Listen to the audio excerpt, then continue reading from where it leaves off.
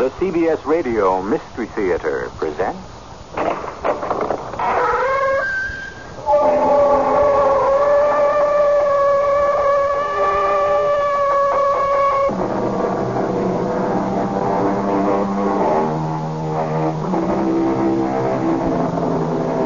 Come in.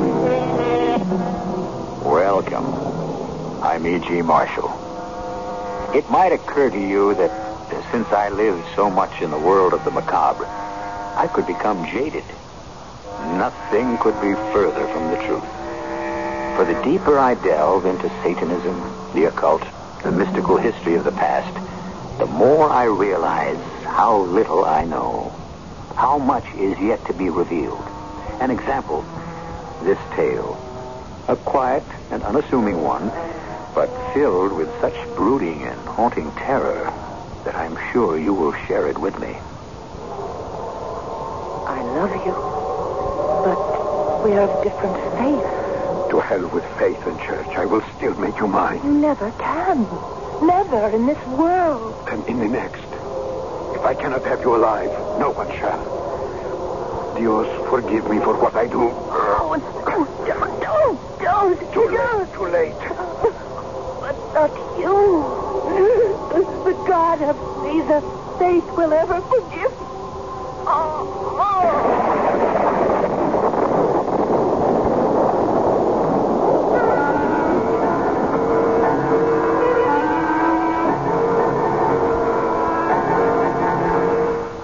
Our mystery drama, Never in This World, was written especially for the Mystery Theater by Ian Martin and stars Alexander Scorby.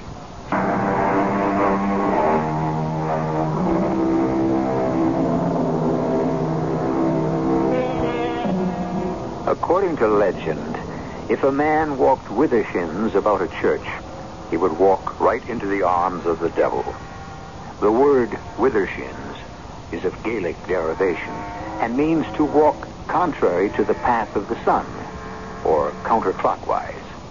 This is the story of an American of Scottish background who, on an idle fancy, challenged the legend at the beginning of this century and stirred up old ghosts from 2 centuries before.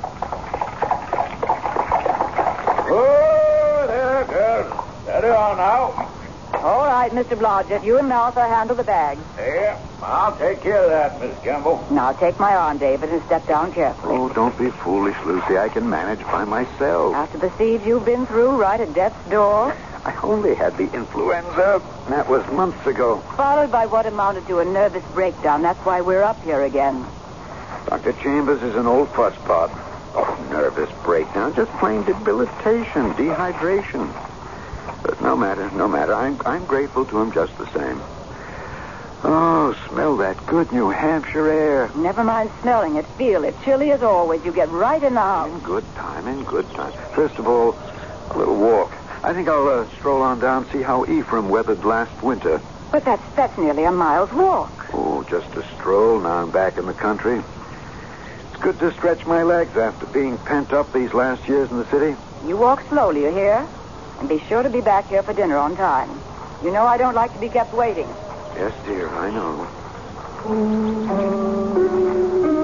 Married 24 years to a good woman. No doubt about Lucy being that. She reminds me of it often enough. A placid, uneventful life. Successful business. One child, the delight of my life. The rest of it, floating along in a rut, like an autumn leaf on the muddy waters in a wheel track. 50-ish, fattish, and feeblish after my first brush with death. Yes, I found I didn't have to be told to walk slowly. I had to. On my way to see my old friend, the Reverend Ephraim Bean. Come in. And behold, I come quickly. Revelations chapter 22, verse 11, I believe. The Right Reverend Ephraim Bean at your service. Don't tell me I've changed that much. Bless my soul, my sight is getting to be a caution. Now, where are my spectacles? Try your forehead. Oh, yeah. David Campbell by Toffet. Is it not? It is indeed. Well, come in, man. Oh, hey, I see. You look in the pink. Sit you down, and I'll refresh you with a glass of cider. And you must tell me all. Not much to tell. Long bout with influenza. 'Tis a plague on the whole country this year. Here now. You'll have a glass? It looks just the ticket. But tell me about your illness. The influenza epidemic this year, the good Lord knows, has been widespread and virulent. Virulent enough in my case. I'd like to have carried me off. But for some last moment's strength I gathered somewhere and so got my reprieve. Oh, tell me, when was its onset? The day after New Year's. Good heavens. Mm-hmm. And it's lasted all the way now into August? Well, the germ itself was brought under control months ago and finally washed from my system. But a curious aftermath, a kind of disease, or if you want, unease of the mind afflicted me. The medical term of choice, I suppose, would be a nervous breakdown. Well, my good friend, I'm glad you returned. We must shake these shadows from the corner of your soul, if they still persist. I put as good a face on it as I can, but... Yes, Ephraim, they do persist. But something even more than that. Something, some inner voice called me back here. Eh? For what? I don't know. Shall I tell you what haunts and tortures me? And why I was so glad that Lisbeth was not to come? Because I don't know whether it is for good or evil. I only know it must be. Remember Isaiah. Woe unto them that call evil good, and good evil. No, that's not what I said. Not in so many words. But look deep in your heart, David, and ask yourself if somewhere, somehow, the thought is not there. Walking back from the Reverend Bean's on that early August afternoon, I thought long and deeply, trying to find with his suggested key some door to unlock my long depression. But neither then nor on succeeding walks, longer and longer as I grew stronger, could I find an answer to the strange call which tugged at me, but gave me no intimation which way to follow and find the answer. But where do you go on these long rambles of yours? Oh, nowhere in particular. I just like to walk, to listen to the drowse of the bees, and feel the wind in my face. The wind. Oh, yes, first thing we know, you'll be back with the influenza again if you don't stop exposing yourself to the chill. I doubt it. That's past. You're still determined to go off on this jaunt today? Oh, yes. Now I feel strong enough. I've always wanted to go back up to the Devil's Glen. Oh, so many happy times there with Lisbeth when she was a child. Well, you have your lunch all packed up that Martha made for you. Yes, Lucy? Now, don't dilly-dally till too late. Martha says her rheumatism is acting up, and that means a thunderstorm is on the way. It was a glorious Sunday afternoon. And after lunching at the Devil's Glen and basking a while in happy old memories, I was tempted to walk just a little farther up a trail I'd never taken before. I followed the stream a little, and then the trail bent into the woods. All of a sudden, I broke from the trees into a clearing, in the center of which stood the ruins of an old church and a weed-covered graveyard beside it. After pottering around, reading some of the weathered headstones, this cursed whim struck me. I'd not been to church that morning, and on an impulse, as if obeying some order from beyond imagining, before heading for home, I was driven to circle the church twice with a shins. Perhaps recalling some ancient dare as a boy that I'd refused to take because of legend. No danger befell me, except that I was suddenly swept by a wave of exhaustion. With a sigh, I sat on a little bench, stretching out my legs. I found that my feet were resting on the edge of a flat tombstone. I could barely make out the legend. Jose Ribeiro. These bones lie here in an alien land. The life struck down by mine own hand. With heavy-lidded eyes, I tried to trace the date etched in Roman numerals, but a great crack across the stone obscured some of the characters.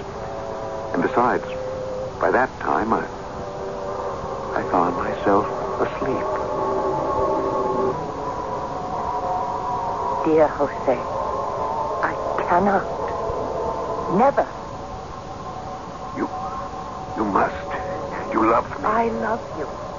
But we are of different faith. To the devil with faith and church. I will still make you mine. You never can. Never in this world. Then in the next. If I cannot have you alive, no one shall. Yours, forgive me for what I do. Oh, no.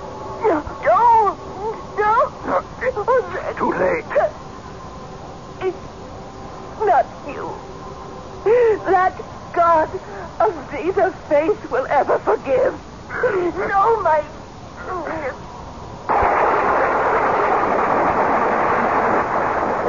I was literally galvanized awake by a bolt of lightning which must have hit the tree. It was dark, and the thunder continued to grumble menacingly, so with what wits were left to me, I fled the dream and the storm and ran pell-mell for home.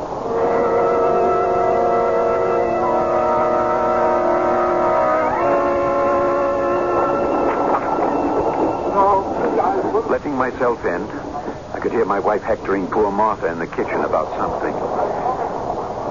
Gratefully, I stole upstairs, leaving my dripping greatcoat in the hall. I shut my bedroom door behind me, locking it with some strange reflex. I found a match not too wet to strike, and fumbled with cold fingers to light the lamp. I trimmed the wick, and I put the chimney back. Then I turned up the lamp and checked my pocket watch. Still time for dinner. At least Lucy could not complain of that. Now, holding the lamp, I crossed to the mirror and... Oh, God in heaven! Who was that? That dark, fierce, lean, and saturnine face of a stranger whose eyes burned into mine as he looked back at me from the mirror. Who indeed? Dark? Lean? Certainly not the reflection of red-haired, melancholy, but gentle David Campbell. Who else, then? Why? And how? Can a childish superstition about rounding a church the wrong way really raise up the devil? I'll return shortly with Act 2.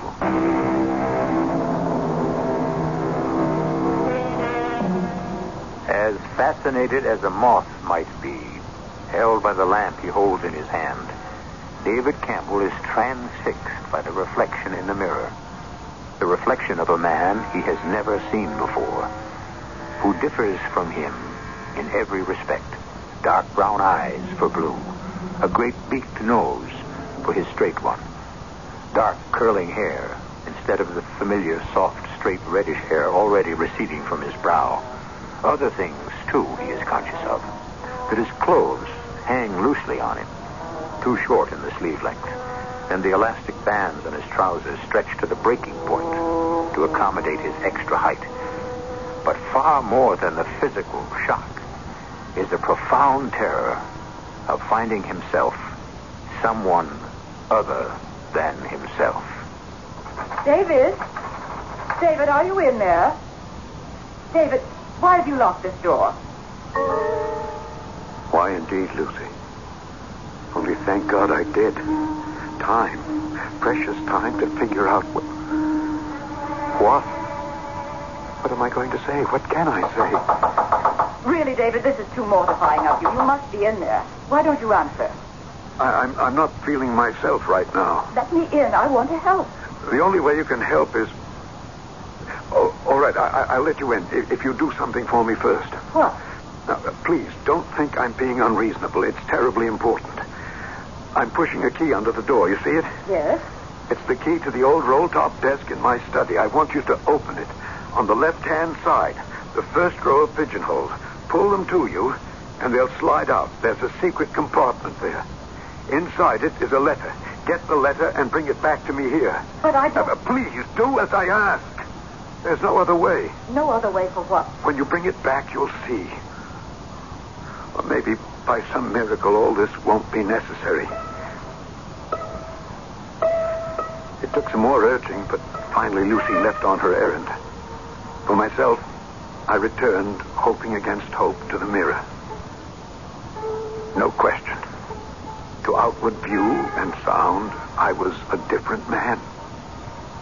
But that different man was only a prison, which still held David Campbell.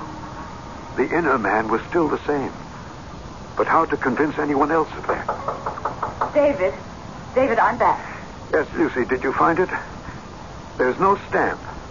Instead, 2 Cupid hearts drawn by pen with an arrow piercing them together, right? Yes, when I was young and foolish, I used to do that. One heart has the letters LCM in it, the other DMC. Of course, but David, this is absurd. We both But know. nobody else knows about this letter. I hope not. It begins, David, I know you want to, but I'm tired of waiting for you to ask me. If we are to be in love, why shouldn't we be married? If you won't ask me, I'll ask you. David, hush, Martha might hear. Really? These family secrets shouldn't be spoken out loud. They have to be, otherwise you wouldn't be able to do... David, I can't stand this nonsense anymore. Open this door immediately, or I'll have to send for a doctor. Very well, only wait. Just a moment before you come in. Oh, do stop it. Open the door. Come in, Lucy. Turn up the lamp, David. I can scarcely see. That's quite deliberate on my part. Come in. And close the door. Very well. Now, would you mind telling me what all this fiddle-faddle is about? Keys, secret drawers, old letters? A matter of proof. I want to be sure you know who I am. What's the matter with your voice? Have you caught cold in the rain? I might say I've caught a devil by the tail. Or perhaps the other way around. I think I'd better get the doctor. I think you'd better wait first. For what? For what I'm about to show you. When I turn up the lamp. Just remember that I am David as I turn up the lamp and let you see. Oh, no. No, David, no. Oh, no, David, what can I say? I don't know. Whatever you feel would be best. Talk to me as honestly as you can. Well, really, how can I? Why not? Because now that you face the actuality, you're not sure, are you? You're not sure it's me. Well, how can you blame me? I mean... Don't leave this room. Stay where you are. Don't you dare make a move toward me or I'll scream the house down. We're not alone, you know. Your brother George and his friends are all downstairs. And Mr. Blodgett, the gamekeeper with his gun... It's all right, Lucy. I don't blame you for being scared and very brave at the same time. But the lies are not necessary. They're not lies. The house is full of... Besides us, there is only poor old Martha. My brother George has been dead for 5 years. Blodgett runs a general goods store and lives well over half a mile from us. And I am no stranger, no matter how I look. I'm your husband of 24 years. 25 come this November 23rd. No matter how I look. Oh, what are we going to do? Now, darling, don't worry too much about me. Some way we'll find a way to straighten things out. I'm not worried about you. Somehow you brought this on yourself. I mean, what are we going to do, Elizabeth and I?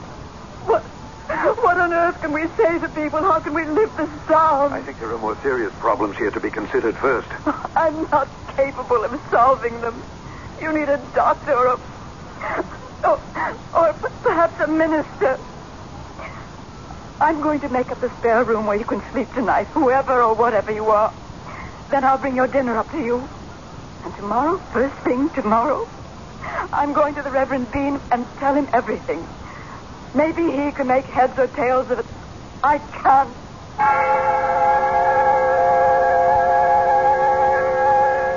Lucy spoke about you suffering some sort of change that... I bless my soul. Yes, indeed. You do find me changed, then? Oh, without a doubt. I'm rather sorry. I thought to bring my spectacles for once. Do you recognize me by any chance? Not while I wear these. There, I think I shall remove them. And the shock will be less profound, David. Then you do believe I am David? I am a man of faith. But my looks, my voice... A shock, I admit, when seeing all too clearly. Yes, David, I accept you for who you are. But how can you? Because you asked me to. Tell me, how have you suffered this change? I could feel the sting of tears behind my stranger's eyes at the simple kindness of this good man's faith and his friendly trust. I told him what little I could of my walk that day, of my discovering the ruined church, of my sudden weariness, my sitting by the grave of the man named Jose Ribeiro, my falling asleep, and the waking to the lightning striking the tree. And all the while I told him, the hope in my heart was sinking slowly as I watched the expression on that open face, too ingenuous to hide any emotion or thought. Jose Ribeiro? Yes. Never heard of him or any such family here. You don't believe me after all. Did I say that? You didn't have to. I believe the transformation.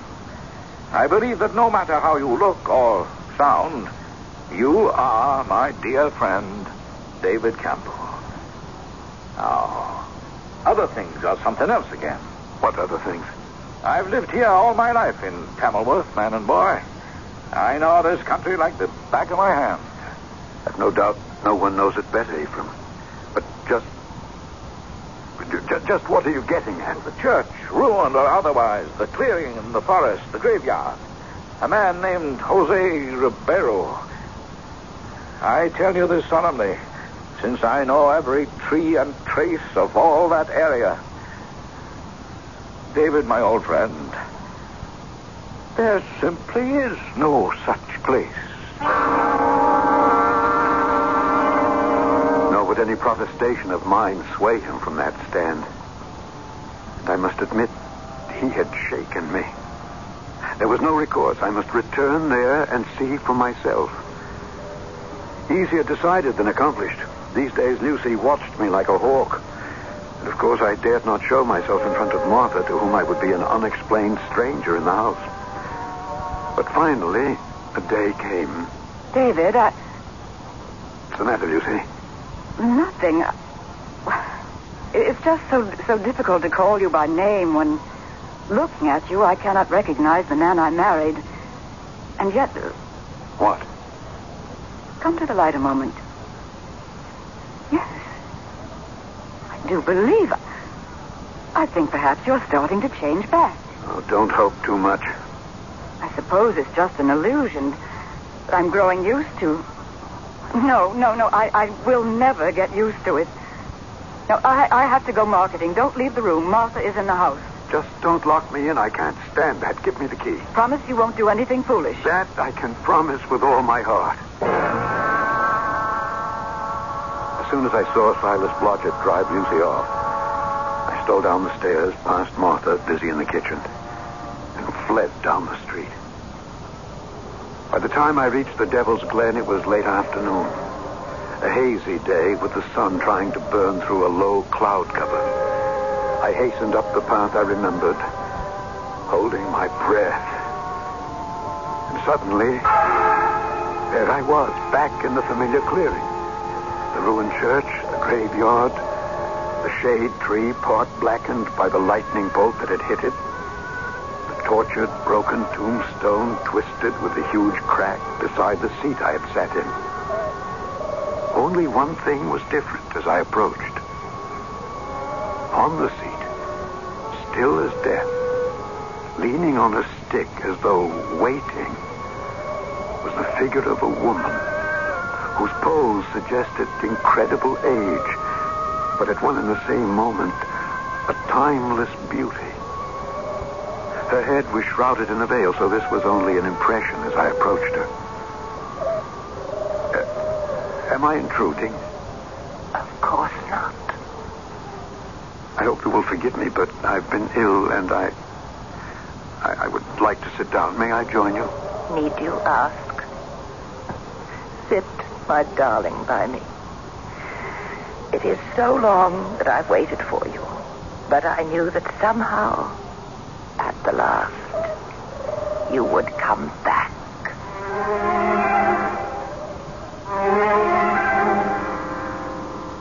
Fantasy or reality? An actual meeting in an actual place? Or some strange fixation of the mind? And if so, on whose part? David? Or the woman who turns, casting the veil aside, a face that is at once as lovely as it is ancient? A woman who, with eyes half shut, might appear to the beholder, as she does to David, the loveliest and most desirable thing in the world. I'll return shortly with Act 3.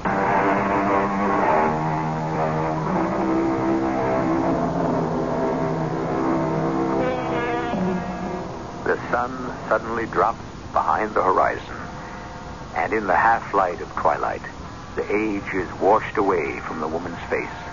Her gray eyes, fastened on David, are wide and shining with love.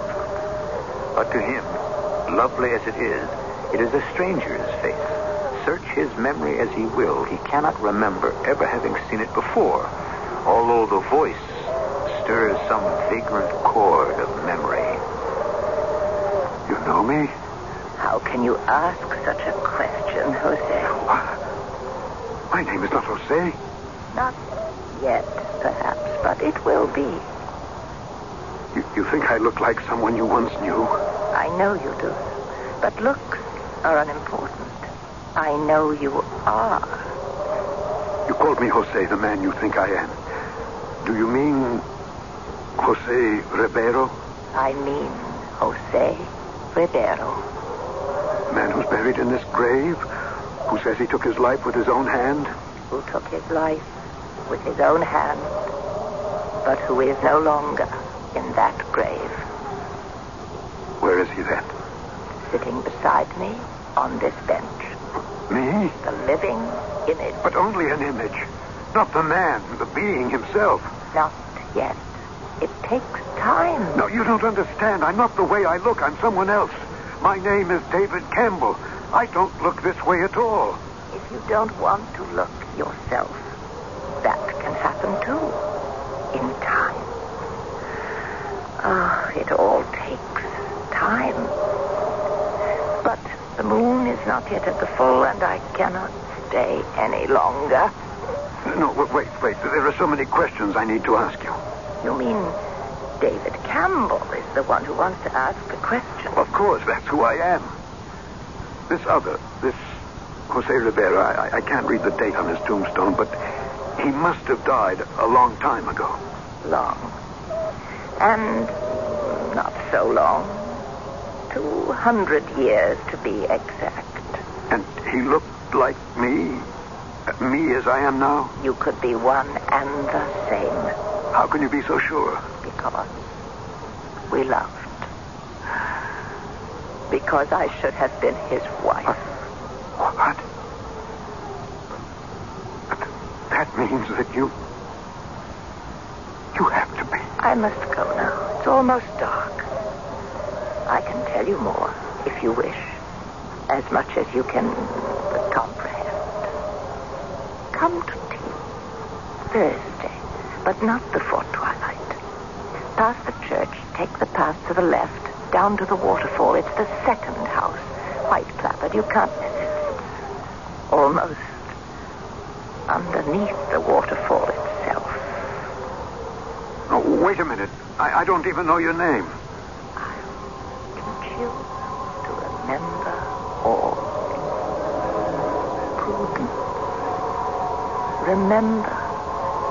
Prudence. Pennypacker. Till Thursday, David.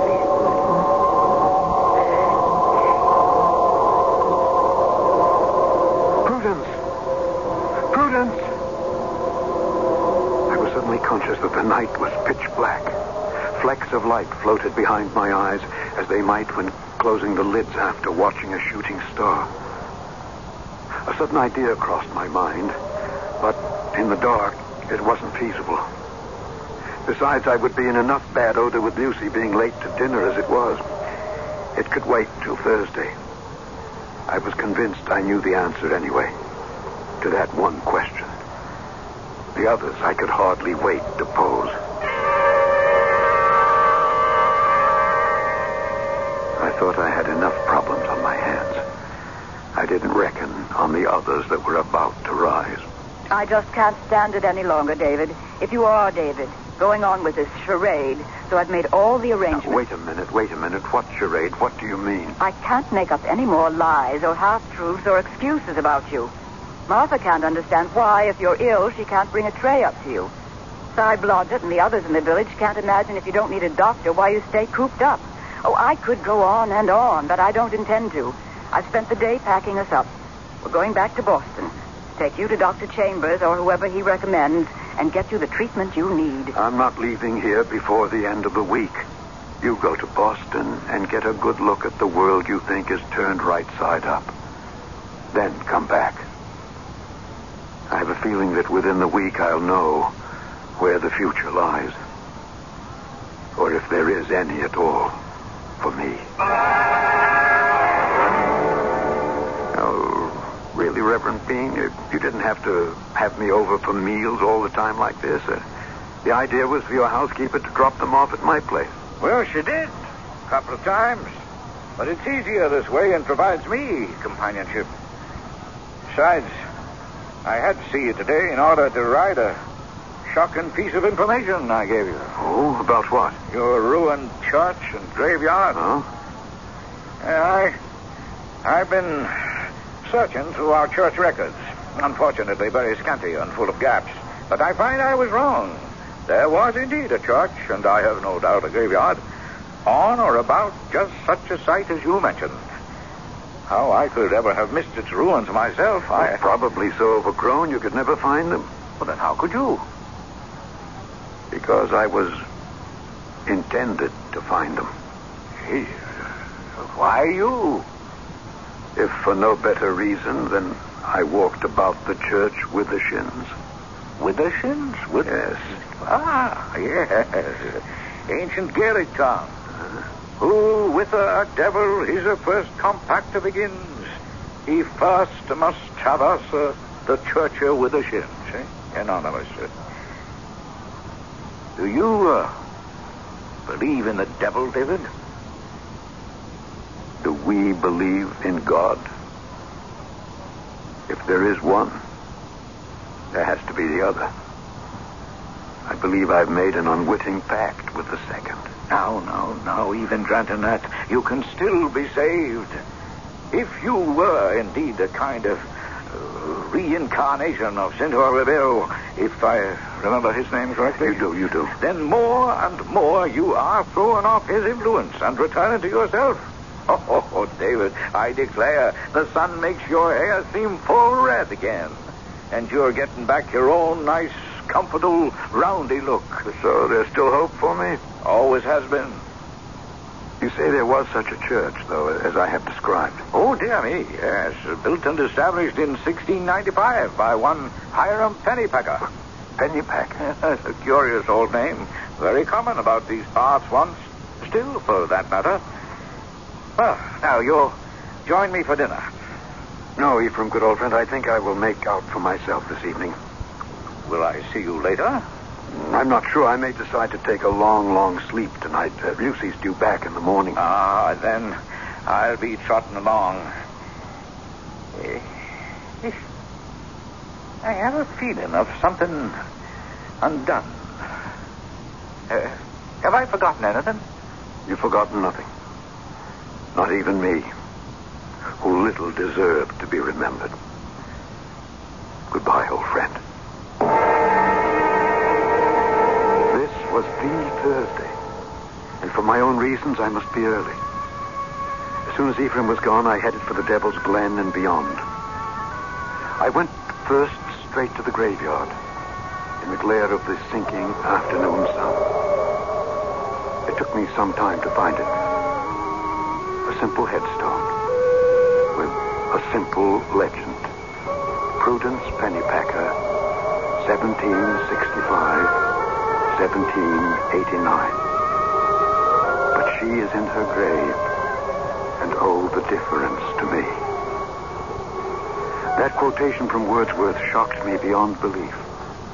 For the subject of his lament over a lost love was for a girl named not Prudence, but Lucy.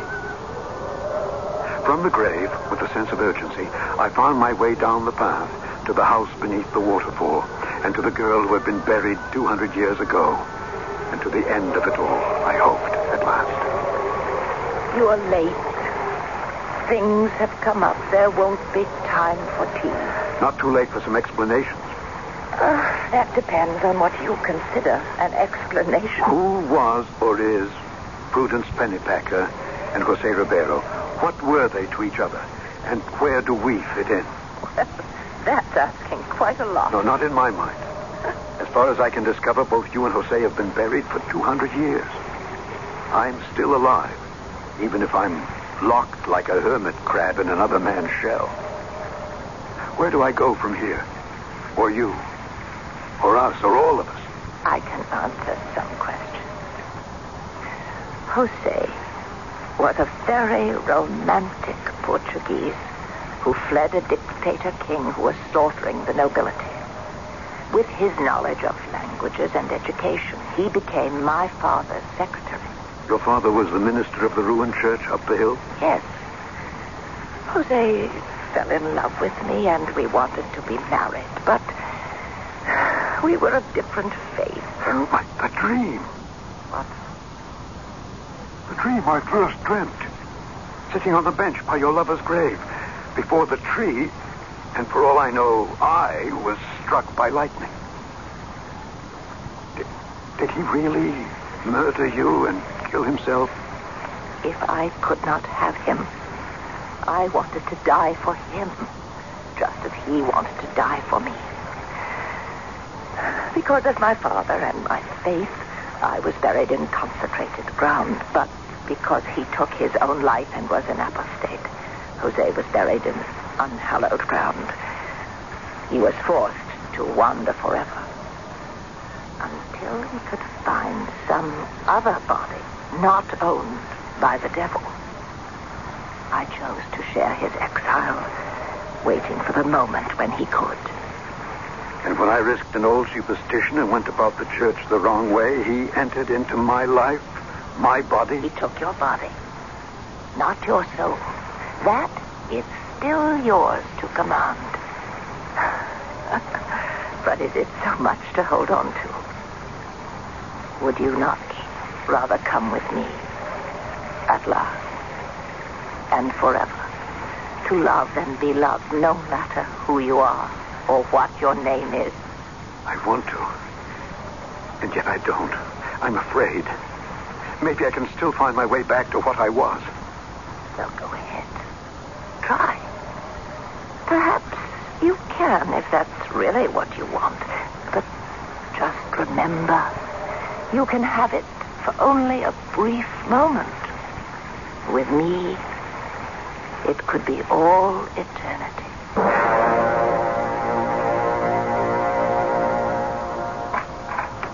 David. Oh, God, I've been so worried. Where have you been?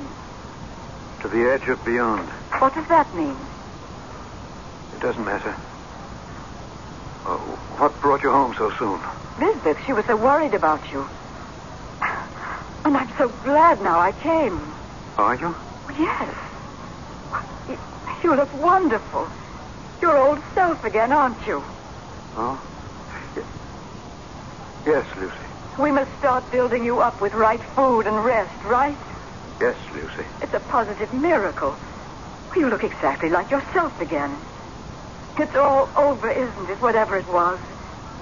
You're David Campbell again. Yes, Lucy. Just the way you always were. Yes, Lucy. Oh, I could look in the mirror, and there I was. Day by day, my looks had returned to exactly what I had been to begin with. What I had neither the heart to tell Lucy, or perhaps even face myself, was that as my physical form remade itself outside, so inside, my soul, my character, my personality, name it what you want, was bewitched out of itself. The passion, the anger and violent emotion that ran within me was almost more than I could restrain.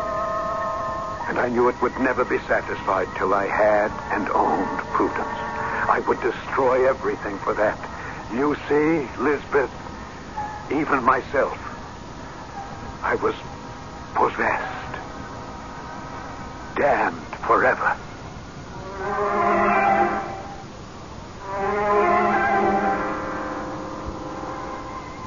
When David Campbell suddenly disappeared, it was the Reverend Ephraim Bean who led the search. A deep instinct told the old man David had returned to the graveyard and the ruined church, but was never found.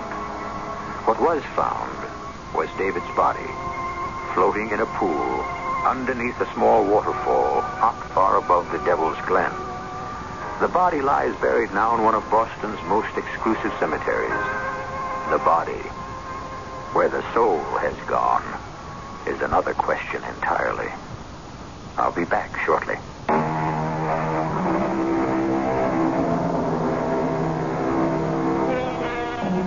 So let us end this tale, as the Reverend Ephraim Bean might, with a quotation from Shakespeare out of a play named The Tempest. Our revels now are ended. We are such stuff as dreams are made on, and our little life is rounded with a sleep.